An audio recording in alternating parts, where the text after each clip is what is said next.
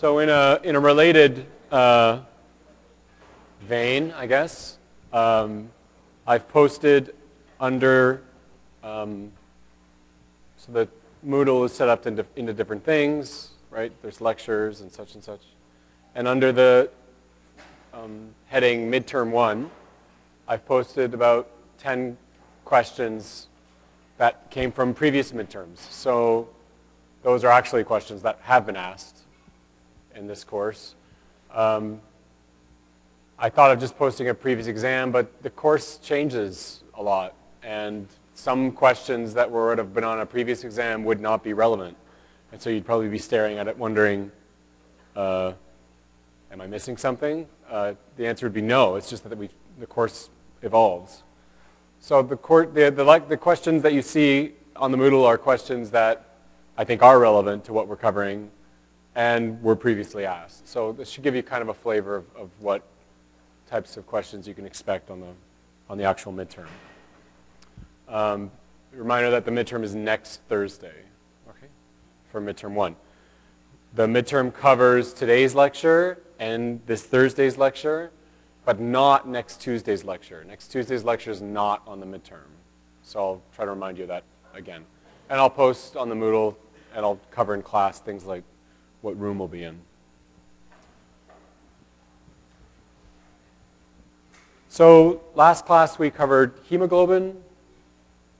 We talked about cooperativity, and we talked about binding of oxygen to hemoglobin versus myoglobin. So this is basically what we got up to. Just to show you that there are often many diseases, human diseases associated with mutant hemoglobin. These are typically thought of as anemias, right? And anemia is a disease where you've compromised ability to carry oxygen through the blood. So you can get a famous one is the single amino acid substitution. So E6V, so you should know your one-letter amino acid code. So that's glutamic acid. So E6V means glutamic acid number 6. That doesn't mean the 6th glutamic acid in the protein. That means the amino acid at position 6 in hemoglobin is a glutamic acid, an E. And the mutation is glutamic acid 6 to valine in the beta chain results in a hemoglobin that's not very soluble, precipitates out of solution, and it causes these strange shaped red blood cells, which they think look like sickles, right? So you know what a sickle looks like. So they call this sickle cell anemia.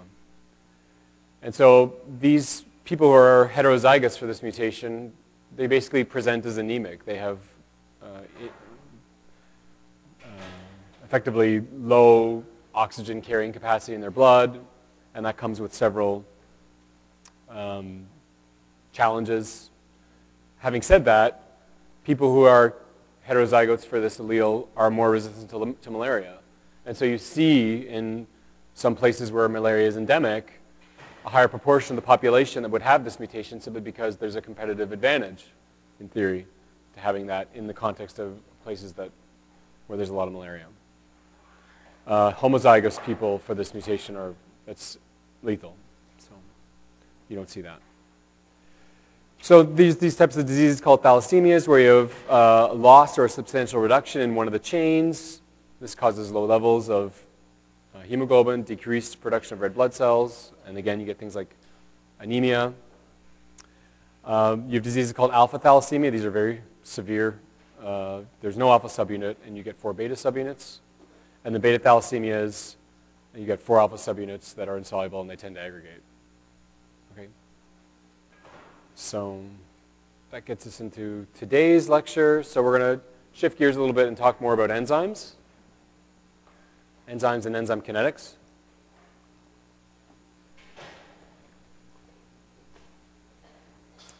So burning sugar, right? Your body does this, and in theory you could do this on the table on your kitchen table.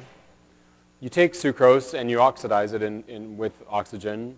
That will give off carbon dioxide and water and energy. And this is a highly exergonic reaction. It's thermodynamically favored, right? So the question is, why doesn't this happen spontaneously?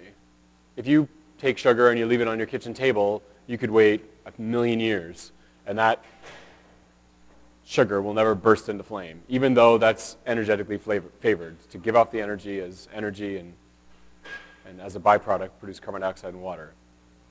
So why doesn't that happen? Well, this gets back to something we talked about a little bit in the first lecture of the course, right? So we have a lot of these kind of reaction coordinate plots. So you have free energy on the y-axis, and you have the reaction coordinate on the x-axis. The reaction coordinate is just basically the transition from substrate. It's basically trying to map out the transition from substrates S to products P. Okay? And it's going from left to right. So as a reaction goes on, as a reaction goes from substrates to products, you're moving from left to right on the x-axis. And then it's tracking the free energy state of those species on the y-axis. Right? So this is the ground state of your substrates, let's say your sugar. And this is the ground state of your products, say the carbon dioxide and the water. And you get a net negative change in Gibbs free energy, delta G. The delta G naught prime is negative. So this is a reaction that should be favored. And so this is trying to emphasize for you the reason for which the reaction doesn't happen spontaneously. The reality is, to go from substrates to products, you've got this transition state, which is highly energetically unfavorable. So that means to break the bonds, in the example we're covering, to break the bonds in sucrose to make carbon dioxide and water, you have to twist the sugar molecule into certain conformations that the sugar molecule really doesn't want to do. And so it takes a lot of energy to do that, and you get this kind of this idea of this transition state. It's a conformation of the molecule that's kind of in between the substrates and products that's very difficult to attain spontaneously. And so we talk about this context of the activation energy, right? That's this delta G with this kind of funny symbol on it. This is the delta G. This is the activation energy for going from substrates to products, right? This is the change in free energy from the ground state of the substrates to the energy of the transition state. And then you have this delta G going, chemical reactions are reversible, right? So in theory, you could go from products back to substrates. And you've got this delta G with this funny symbol. This is the activation energy of going from products to substrates, right? And so even though the delta G of the reaction, the net delta G of the reaction is favorable, it's negative, you don't really get much transition between substrates and products because the likelihood that the molecule of substrate will twist itself into the transition state is very, very low. Okay? Now, what enzymes do, and this is what we're going to be talking about today, is that they basically lower this transition state. You could have non-enzymatic catalysts. So enzymes are effectively catalysts. They're molecules that lower the transition state, but enzymes are organic catalysts, right? They're molecules that are generated in a living system. And then you have non-biological catalysts like metal ions, right? So, for example, a famous example is hydrogen peroxide. This, at a certain rate will break down into water and oxygen. But if you have a metal in that reaction, such as Fe3, then that will, or an enzyme like catalase, that will substantially accelerate the rate of that reaction just because it's capable of binding to the H2O2, the hydrogen peroxide, and helping it attain chemically the conformation it needs to be able to break down into products. Okay? And that's what enzymes or catalysts do. They don't change the net free energy of the reaction. They just lower this transition state energy such that now the likelihood of moving from substrates to products goes way up. Okay? So this is basically what I was saying. We have enzymes that permit reactions with very slow rates to occur on much quicker timescales. And this is basically what happens in a living system. Why are living systems special? Right? Why is a body much more exciting, or a cell much more exciting than, I don't know, a rock? Well, there are chemical reactions that are happening in a living system that they don't violate the laws of thermodynamics, that's impossible, but they allow for chemical rates of reactions to occur on physiologically relevant timescales that, in the absence of a living system, would take decades or hundreds of years to happen. And so basically, its life is basically chemistry enhanced or chemistry catalyzed, right? There are a lot of other properties of enzymes that separate them from inorganic catalysts like metal ions, right? So they're catalysts, but they have properties beyond those that you'd expect from a typical chemical catalyst. They're much more efficient. So whereas a metal ion catalyst may enhance a chemical reaction 1,000-fold, it's not unusual to find an enzyme, a biological enzyme, enhancing a reaction 1,000,000-fold, right? So they're better. They're highly specific and often stereospecific. So we talked about chirality in lecture 1. We talked about how you have D sugars and L amino acids. In theory, if you were making arginine in a flask, right, you would get both the D species and the L species, right? Because when you synthesize something chemically and you're making new bonds around carbons, you don't necessarily know which way new bonds are going to be made, right? So you're going to get this mix of the different chiral conformers. But in living systems, we know we only get L amino acids and we only get D sugars. And that's because the enzymes that make those things, they're stereospecific. When they're making a sugar, they add new bonds only from one particular orientation, for example. And so you don't get D amino acids in a living system. You only get L. Okay? And the interesting thing that's very cool is that they operate at physiological temperatures and physiological pH, right? A lot of chemical reactions, like the one that we, if I recall correctly, the one that we covered in lecture 1, the Wöhler synthesis of urea, I mean, that's great that you can create a chemical reaction to make urea that hadn't been done before. But some chemical reactions, they occur at 400 degrees Celsius and other ones will occur under, 200 atmospheres of pressure. These are not conditions that occur in systems that are conducive to living, right? The really cool thing about enzymes is that they're able to get chemical reactions that happen in flasks or in the lab, chemical reactions that are very difficult to get going, very challenging.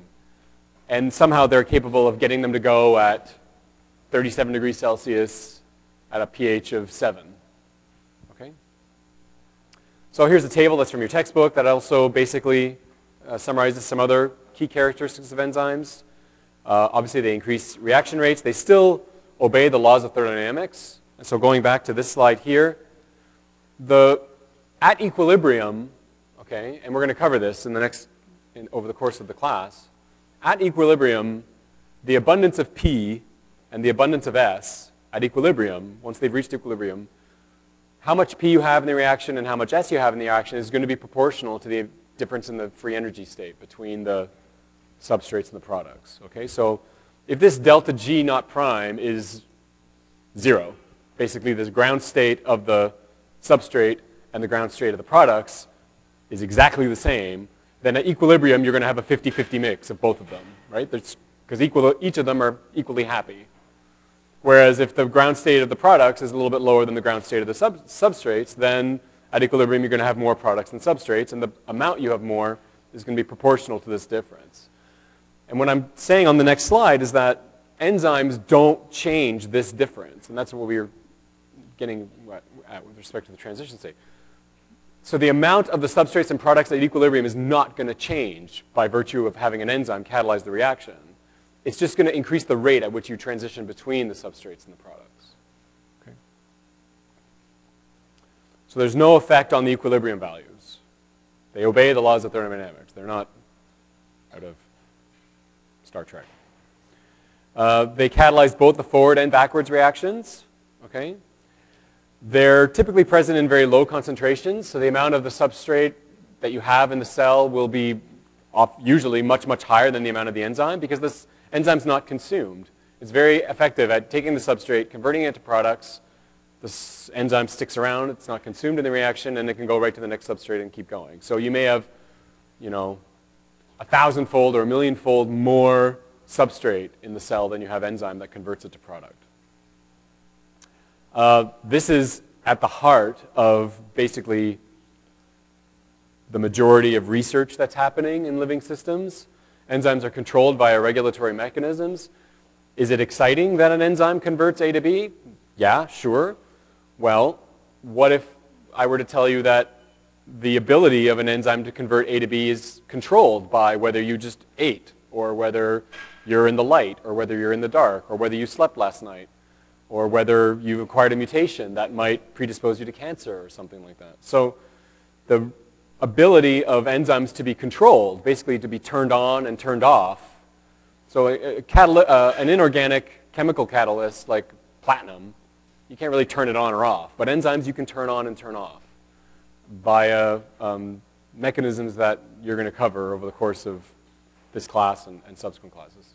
Yeah? So the regulatory mechanisms that you're talking about, would those be the being turned on or off? Sorry, what being turned on? Genes, yes. Well, so the question is, when we're talking about regulatory mechanisms, is that having to do with genes being turned on and off? In a fashion, certainly. I mean, you can have enzyme A, which is on when it's free, and off when another protein that comes from another gene, B, binds to it and basically turns it off, right? So and we're going to cover we're going to cover an enzyme like this. So, I mean, there's many, I don't want to simplify too much. There are many ways to turn enzymes on and off. And one way could be that it binds another protein that comes from another gene, which turns it on or off. Often what people think of is that an enzyme will be either on or off depending on whether or not the enzyme's been modified by another protein that comes from another gene. Yeah, I was talking about like if it's genes that influence the enzyme protein, Yeah. whether it's going to be coiled more tightly around its nucleosome and therefore it's going off. Yeah. I mean, these are all kind of, I mean, depending on which enzyme or protein you're talking about, it's all going to have its own. So are you talking about basically like a histone? Yeah, okay. So a histone that is, yeah, histones are proteins, and it's not really clear that they're enzymes because they're not necessarily doing a catalytic reaction. They're basically, you've got DNA that's wrapped around them, and the extent to which the DNA is wrapped around it will depend on whether or not the histone's been modified or not. So in a fashion, yeah, exactly what you're saying, but it's not exactly what I'm trying to get at. I'm trying to get at, you know, an enzyme that converts substrate to product, and that's done by enzyme X. And normally enzyme X is on and will convert substrate to product. But then some other protein Y could come along and phosphorylate enzyme X. And we're going to talk about enzymes like this in this course. And now enzyme X is off. It's not going to do that anymore. So they're very complex. I think what you're talking about is something that's a little more I just want to try to get this general concept across, and then we'll scaffold other more complex things on top of that later. And this is an important concept, and we're going to cover an enzyme that does this in this class. And that is, so we talked about how the challenge of moving substrates to products is acquiring this transition state, right? The molecule of interest in the substrate doesn't necessarily like to take this shape, or it's energetically unfavored. Well, what a lot of enzymes do is they have an active site where the active site is kind of the mirror image of the transition state. And so by binding the substrate in the active site of the enzyme, the act of binding the substrate twists it into the transition state. And so as a result, the likelihood of acquiring this transition state goes way, way up. So you have this kind of statement here. The transition state of the substrates, transition state of reacting substrates bound in, and I'm not even sure how that's a sentence. The idea is that basically the active site of the enzyme mimics the transition state. Okay? Some enzymes need cofactors, like metals. Some need complex organic molecules called coenzymes. If they're very tightly bound, you might call that a prosthetic group. And if you don't have if you have protein without the coenzyme, instead of an enzyme that has everything it needs to function, we call that a holoenzyme, and an enzyme that's missing something that needs to work, like a prosthetic group, we call that the apoenzyme. So if I'm talking about the apoenzyme, it's not functional because it's missing something. A lot of enzymes don't need a cofactor or a prosthetic group. They just work on their own. but we're going to cover many enzymes that require cofactors, especially in section 3 of the course. Okay, so we're going to get now into enzyme kinetics, right? Kinetics is kinetics should always make you think of time, all right? So this is a description of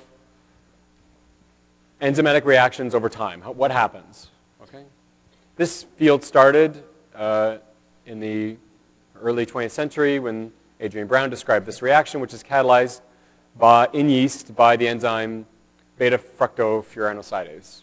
At that point, they hadn't really purified the enzyme yet. They didn't really even know what protein enzymes were, but he made a very critical observation, which was the initial rate of the reaction, this reaction breaking down sucrose into glucose and fructose, the initial rate of the reaction increased the more sucrose that was added, but only up to a point.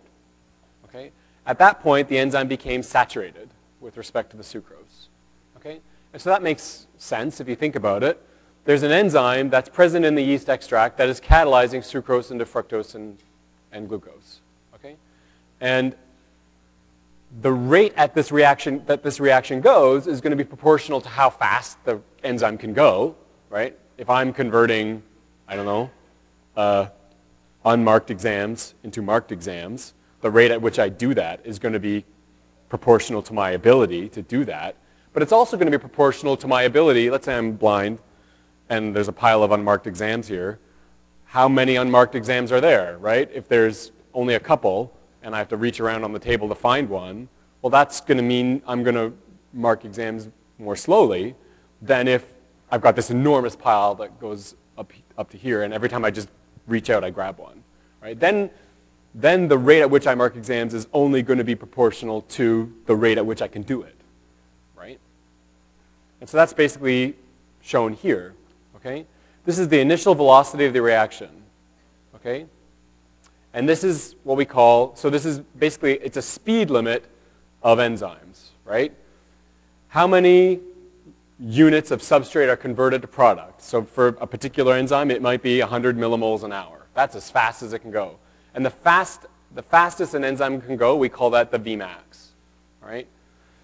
And as you can see, so this is the initial, we always talk about the initial velocity of the reaction. Why do we always talk about the initial velocity of the reaction? Well, it's the velocity of the reaction before, you can imagine that, again, I've got this pile of exams, and I'm reaching over and I'm grabbing them and marking them. Well, after an hour, then the pile of exams might be a bit lower than it was when I started, and now I'm going to slow down not because I'm slower at marking exams, but because there's fewer exams there now, and I'm going to reach over and grab an exam, and there's just not going to be as many there.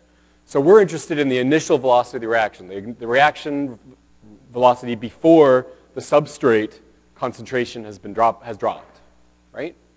So that's why we always plot on the y-axis initial velocity.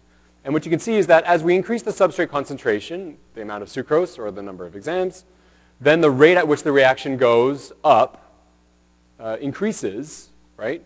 And there's this theoretical maximum. This is what we call at saturating concentration of sucrose. At some point, the enzyme just can't go any faster because it's going as fast as it can. And it's basically, it grabs the sucrose the moment it has finished converting the last sucrose into products.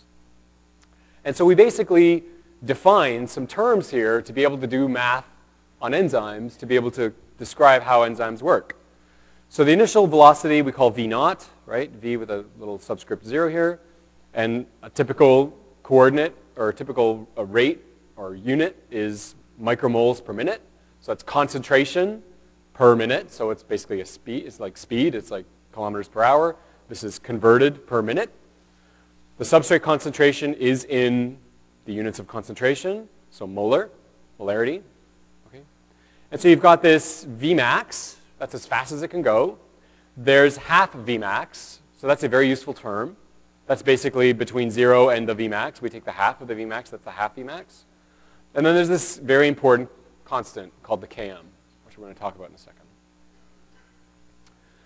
So this kind of gets a little bit to what I was talking about in terms of this link between how fast it can go and the substrate concentration.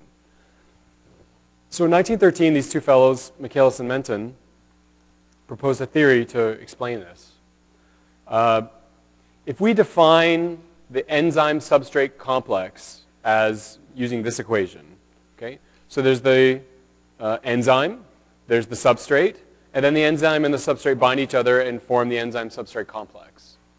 The amounts of these at equilibrium is going to, like the abundance of this compared to the abundance of these, is going to depend on the rate at which E and S form ES, as well as the rate at which ES breaks down into E plus S. Okay? So we call the rate of formation K1, and the reverse reaction we call K minus 1. Okay? And K1 and K minus 1 are rate constants. Okay? So these describe the speed at which the reaction takes place. Don't get confused between big K. Uppercase K is always an equilibrium constant, right? Lowercase k's are rates, so speeds of something, okay? So K1, the formation of enzyme and substrate to enzyme substrate, it'll depend on, number one, how quickly E and S bind each other, as well as how much S there is. So this is basically the rate at which,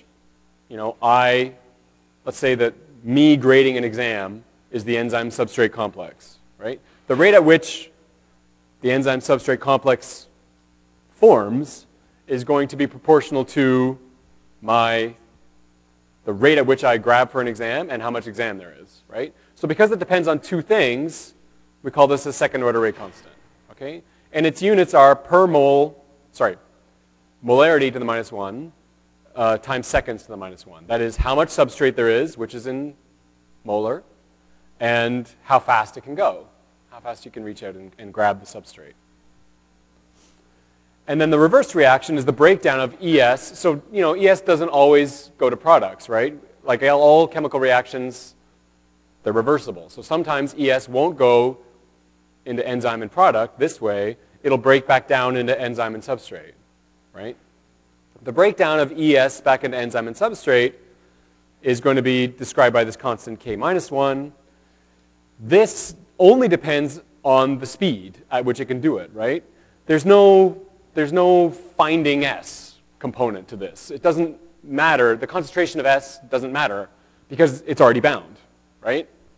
If two people are trying to find one another in a big room, right, the rate at which they find one another is going to be proportional to, I guess, their ability to find one another and the size of the room, right? The bigger the room, the lower the concentration of them, and the harder it is to find each other. Whereas if it's a very small room, then they're going to be more concentrated in that room, and it's going to be easier for them to find one another. And then there's also the component of, okay, are they very good at finding one another or not very good at finding one another? So finding substrate is a second order rate constant. But coming apart, once you've already come together, is first order. There's no finding when you're already together, right? It's just going to be proportional to the rate at which you come apart. So to basically go back to here, E doesn't have to find an S. It's already bound to S. So this is what we call a first order rate constant, and its units are only per second. There's no per molar, right? Because there's no concentration component, right? This is already a preformed complex. So the reason that, getting back a few slides, the reason that the reaction saturates is that in the catalytic reaction, there's the formation of the enzyme substrate complex, ES, whose amount will be dependent on the amount of enzyme and substrate. Okay? So you can imagine that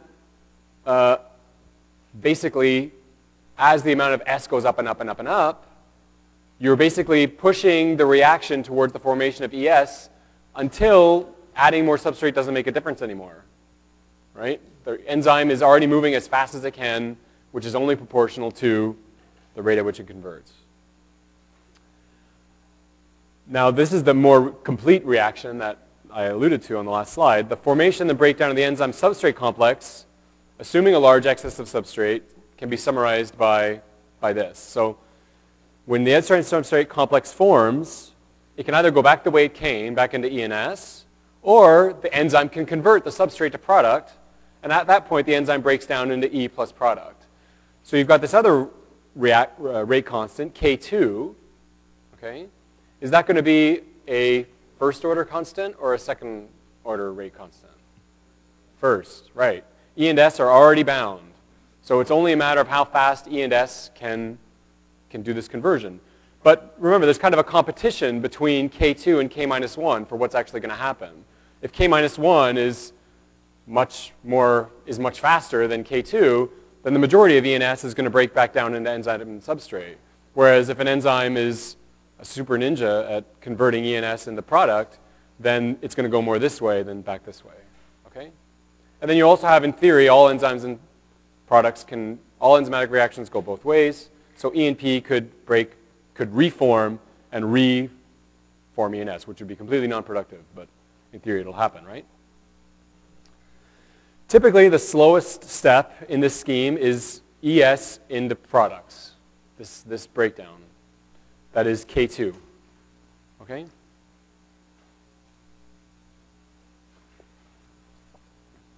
Thus, the bottleneck, or the rate-limiting element of the reaction is the amount of ES, okay? However much ES you have is going to basically describe how fast it's going to go, because this is the slowest step, K2. At pre-saturation levels, the rate of the reaction is proportional to S, right? The more S you add, the faster the reaction is going to go. This is going to determine, the amount of S is going to determine how much ES you have, and the amount of ES that you have is going to determine how much products you make. At saturating levels of S, that is where basically all of the E is in the ES form, because the moment E converts E to P, it immediately finds another S. The rate of the reaction becomes insensitive to further S, and the velocity of the reaction is maximized, which is just a description of what I showed you a few slides ago. Basically, you get to a point where you add so much S where the reaction can't go any faster. So Michaelis and Menton derived this equation to explain this behavior. Okay? The initial rate of the reaction is proportional to the maximum rate the reaction can go, the substrate concentration, as well as the substrate concentration, divided by the Km plus the substrate concentration, where Km equals this, and we're going to talk about that. Okay? So V naught is the initial velocity, Vmax is the maximum velocity, Km is the Michaelis constant. It describes the relationship between the substrate concentration and the reaction rate. Okay? And we're going to talk about what this means in the next few slides. And so you'll get a better feel of what Km is. But it's important to bear in mind that for every enzyme you talk about, just like every weak acid has a pKa that's unique and specific and doesn't change for that weak acid, every enzyme you would talk about has a defined Vmax and a defined Km. And if you know those numbers, then you can do some math to figure out how fast your enzyme is going to go at a particular substrate concentration. Yeah? Is this related to steady state equilibrium? I mean, in a fashion, these numbers don't change. So depending on the amount of substrate or product you have, no, the best answer to that is no.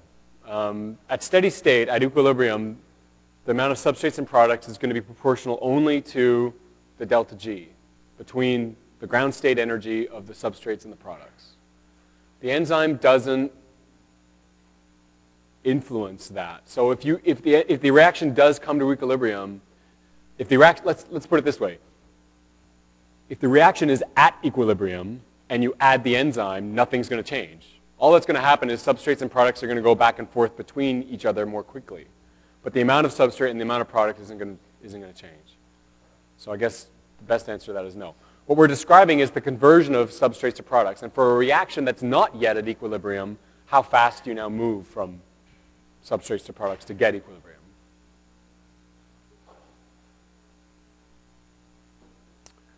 Okay, so I want to talk a little bit about this constant Km because it's a bit mysterious. And I think V and Vmax is relatively straightforward, but Km is a little bit fuzzy right now. So let's talk a little bit more about that. I want to talk about its units. Okay, and how can we get a feel for what Km is? Okay. So let's do a bit of math, okay, or theoretical math. So the unit for Km is the same as the unit for substrate concentration, which is molar. Okay? So because the unit for Km is the same as the unit for substrate concentration, let's play a game. We're going to set Km to be the substrate. Let's say the substrate concentration is the Km. For a particular enzyme, the Km is 50 micromolar. What does this equation look like if we set the substrate concentration to 50 micromolar? The point only is that Km equals substrate concentration. Well, we swap out, this is our original equation, and we swap out Km and we just put in another S. Okay? Well, then this becomes V naught equals V max times S over 2S. S plus S is 2S. We cancel out some S's, and V naught is V max over 2. Okay? So this is our very first, very useful definition for Km. Okay? The Km is, by definition, the substrate concentration at half Vmax. Okay, so we talked about Vmax, that's as fast as the, and this goes back to this slide way back here. This is Vmax, that's as fast as the enzyme can go, and then you're adding different amounts of substrate concentration to get it up to Vmax. It never, in theory, quite gets there, but asymptotically, this will eventually approach Vmax. The substrate concentration you need to add to get the enzyme to half Vmax is the Km. Okay? So the Km is however much you need to add of substrate to get to half Vmax, that's by definition the Km.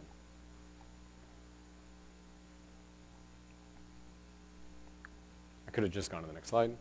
So the Km equals the substrate concentration at this point, right? So is Km kind of a description of the affinity of the enzyme for the substrate, right? It's basically an attempt to talk about how much this enzyme wants to grab onto the substrate. Kind of, but not really. Okay, so let's go back to kind of what we were talking about before with respect to these rate constants. Let's consider this simple dissociation. You've got the enzyme substrate complex, which breaks down into E plus S, right? We talked about this being a first order rate constant, right?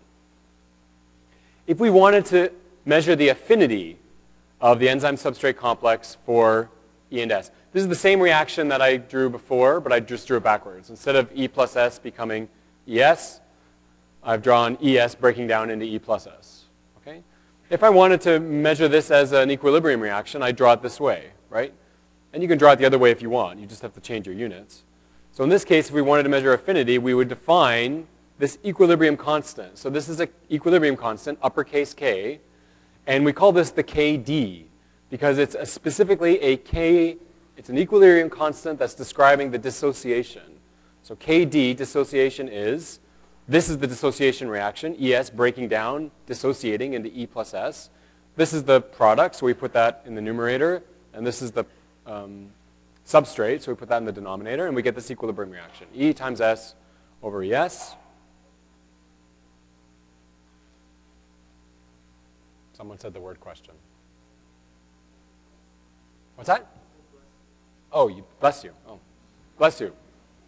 The concentrations of E and S and ES are, so we would define this, you know, just in first year chemistry as kind of as an equilibrium reaction that's proportional to the amounts of these at equilibrium, right?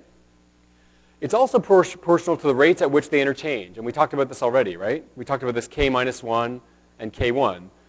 The relationship, the difference in these numbers is also going to be, describe the amounts of these at equilibrium, right? So you can imagine that if ES breaking down into E plus S is super fast, and the formation of E plus S into ES, K1, is super slow, then at equilibrium, you're going to have a lot more of this than you're going to have of this, right?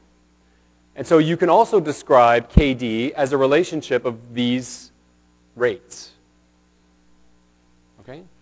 We can also define KD as the K minus 1 rate divided by the K1 rate. Okay?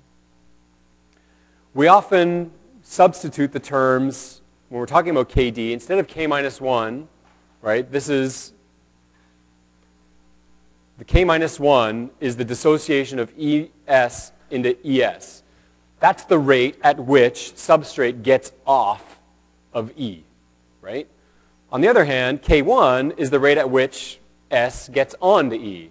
So we often swap out these terms. K minus 1 becomes K off, and K1 becomes K on, all right?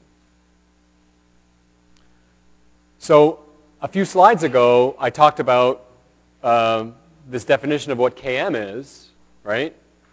So if Km is K minus 1 plus K2 over K1, and KD is the classic measure of affinity, right? How tightly X binds Y, right? And that's basically going back to this. KD is proportional to these rates, and so if ES has a very, very high, if E has a crazy high affinity for S, then the breakdown rate is going to be very slow, and the formation rate is going to be very fast. This is basically, KD becomes a description of affinity, how badly E and S want to get together, right?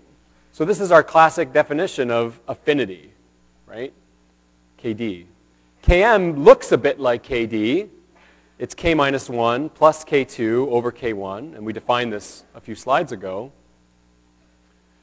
So if this is the definition of affinity, and this is the definition of Km, the question is Km a measure of affinity? Is it basically a term that describes how badly the enzyme wants to bind substrate?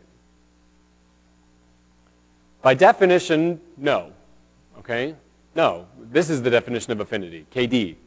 And this is different from KD, right?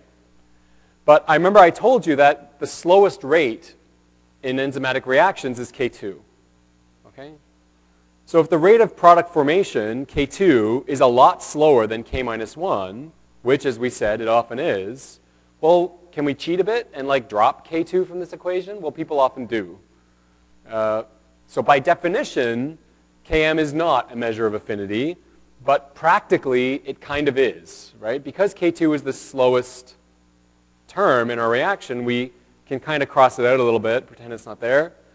And then Km effectively reduces to K minus 1 over K1. And it effectively becomes a measure of affinity. Okay? So when you're thinking of, okay, what is Km? I don't really have an understanding of what Km. Km is kind of the other term that's describing how that enzyme's going to work. How fast the enzyme's going to go is going to be proportional to the rate at which it can convert, it can chemically convert. Let's say it's saturated. It's already bound to substrate. The rate at which the enzyme goes is going to be proportional to simply its ability to twist that substrate into product.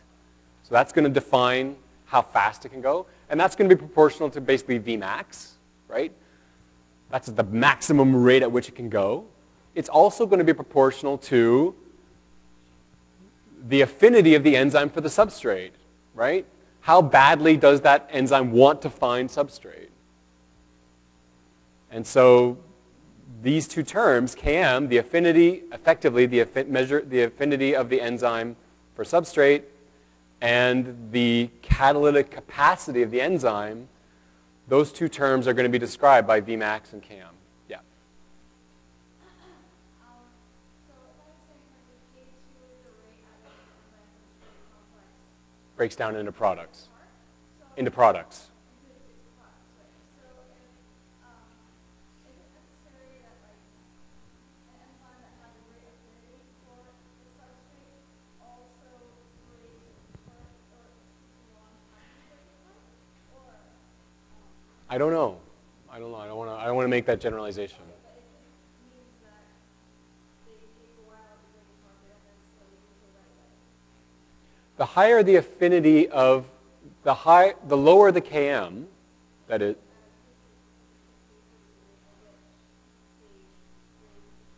into products.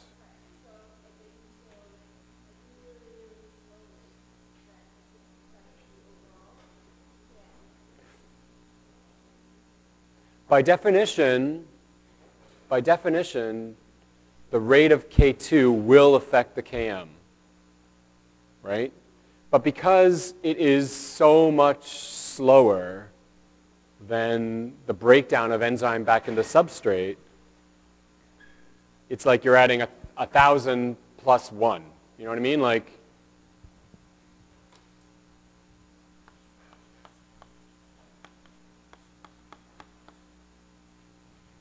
make sure I get this right.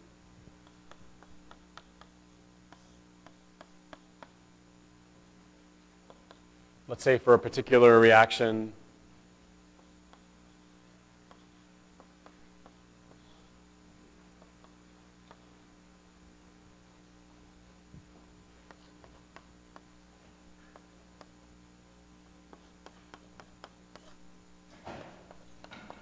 we just dropped that.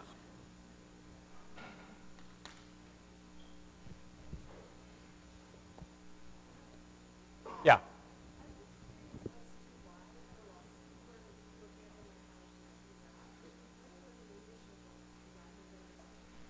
Okay, so the question is about the initial velocity again, why we refer to that V naught as an initial velocity.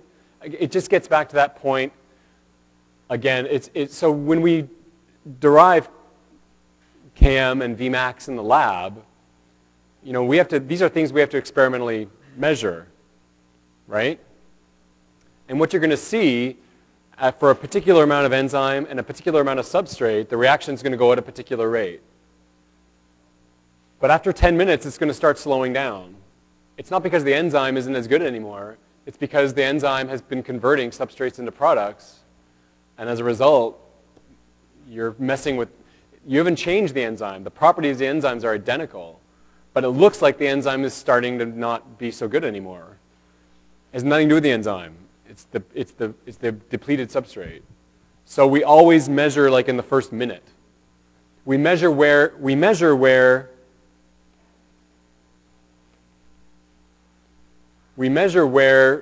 sorry, this is the wrong graph. If you measure it over time,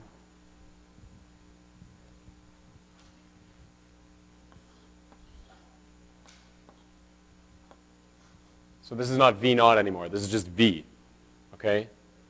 And this is at a defined substrate concentration and a defined amount of enzyme. It's going to do this. Because this is where sorry, it's going to do, sorry. It's going to do this, right? So it's going to start out at 50 micromoles per minute, and it's eventually going to tail off to 0. So what we care about is this, right? So we call that V naught.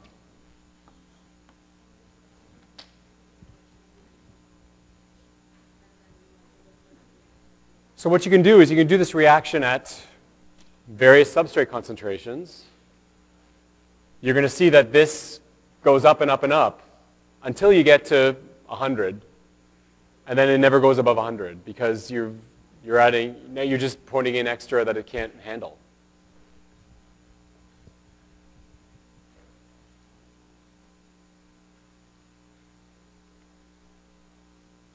So is Km a measure of affinity? The answer is kind of yes. By definition, no, but pragmatically, yes.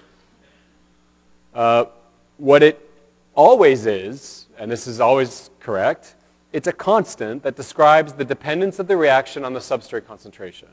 Okay? So it's similar in concept to affinity. It is the substrate concentration at which V naught is Vmax over 2. Okay? The substrate concentration you need to get the initial velocity to half the maximal velocity is the Km. So what you're going to find is that some enzymes have very high Kms. That means you need a lot of substrate to get the reaction up to half Vmax. And some enzymes have very low Kms. You don't need much substrate, and it's already flying along. Okay? So it's kind of a relationship between amount of substrate and the ability of the enzyme to catalyze. So this gets back a little bit to what I was talking about with respect to these kind of different terms to describe reactions. Vmax, it's a description of the maximum velocity a reaction can go for a particular amount of enzyme.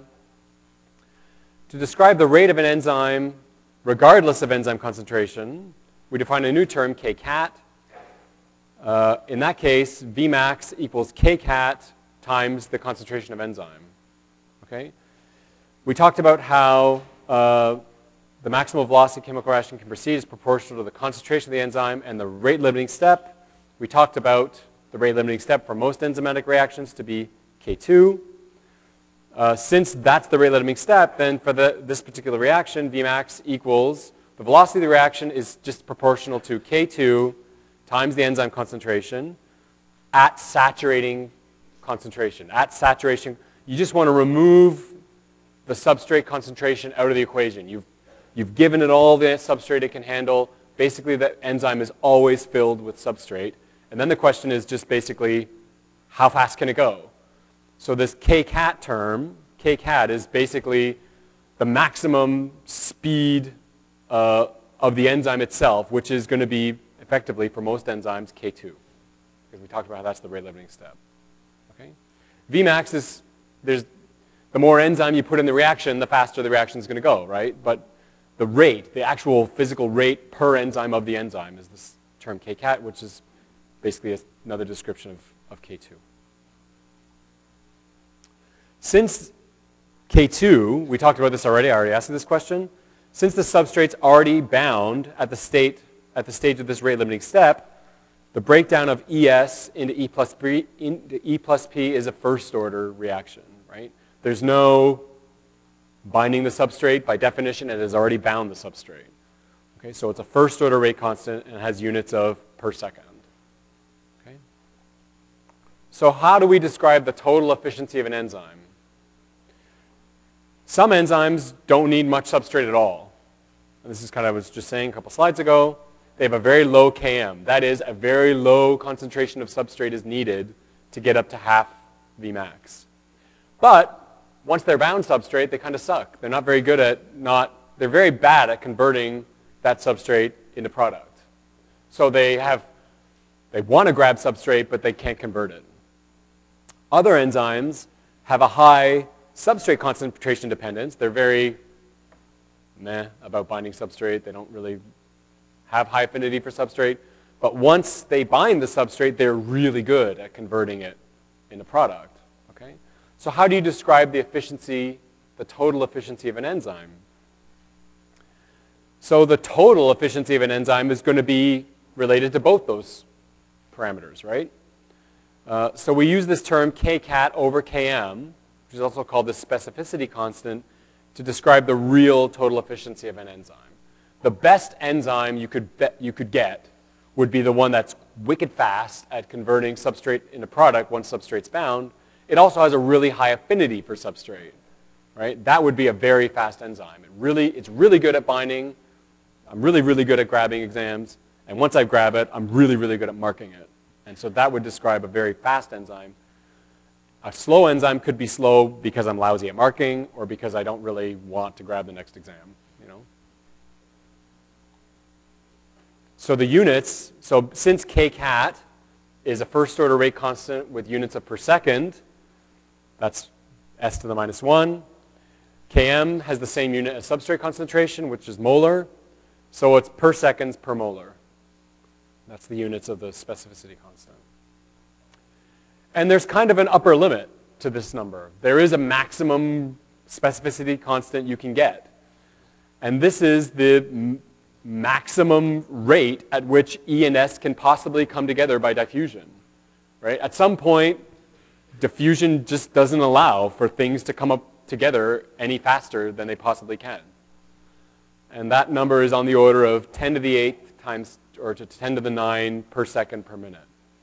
Enzymes literally cannot go faster than this. All right? But there are some enzymes that get that fast. Okay? So these are examples of enzymes for which the kcat over Km is close to the diffusion controlled limit. So we've got enzymes that are up or around 10 to the 8 to 10 to the 9. Okay? However, they get there via different ways. They don't necessarily all have super fast kcats or super low Kms. So for example, catalase has a crazy high kcat, 4 times 10 to the minus 7, sorry, 4 times 10 to the 7, but not so high a Km. So it actually doesn't have very high affinity for the substrate. But when it binds the substrate, wow, it converts it crazy fast. On the other hand, you've got ones that have very, very low Km. So this one, fumarase, 5 times 10 to the minus 6, that's a very low Km. So it's very, very good at grabbing the substrate. But once it grabs the substrate, it's not as good at converting it as, say, catalase. Okay, so there's different ways to get there. Did I say? Yeah.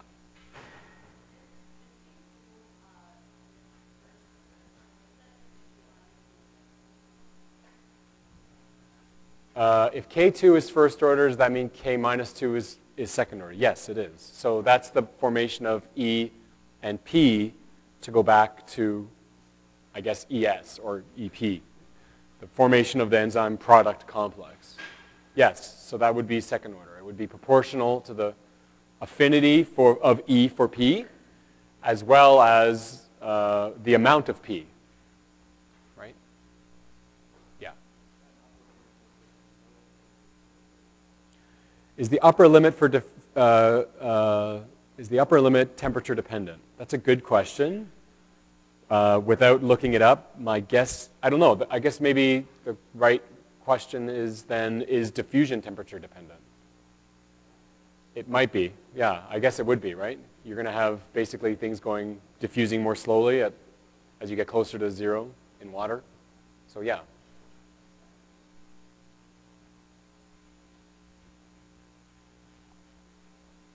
So there's more than one way to get to this kind of catalytic perfection. How else can we describe Michaelis-Menten kinetics? So this was the original equation that I drew out, put up on the, made a PowerPoint slide of. And we're just going to rearrange some terms. I'm going to take the reciprocal of both of these. I'm going to change V naught into 1 over V naught, and I'm going to flip this side of the equation too. And then I'm going to break this down into into various terms, right? So I've got, yikes. So I've got 1 over V naught equals, let me see if I've got this right.